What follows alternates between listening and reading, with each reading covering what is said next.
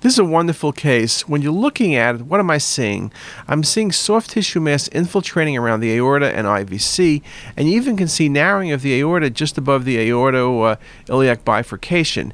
You can think about lymphoma, but it's not like discrete nodes, which you typically see with lymphoma or almost any malignancy, be it testicular or other metastasis to the nodes. This is really a sheet of tissue.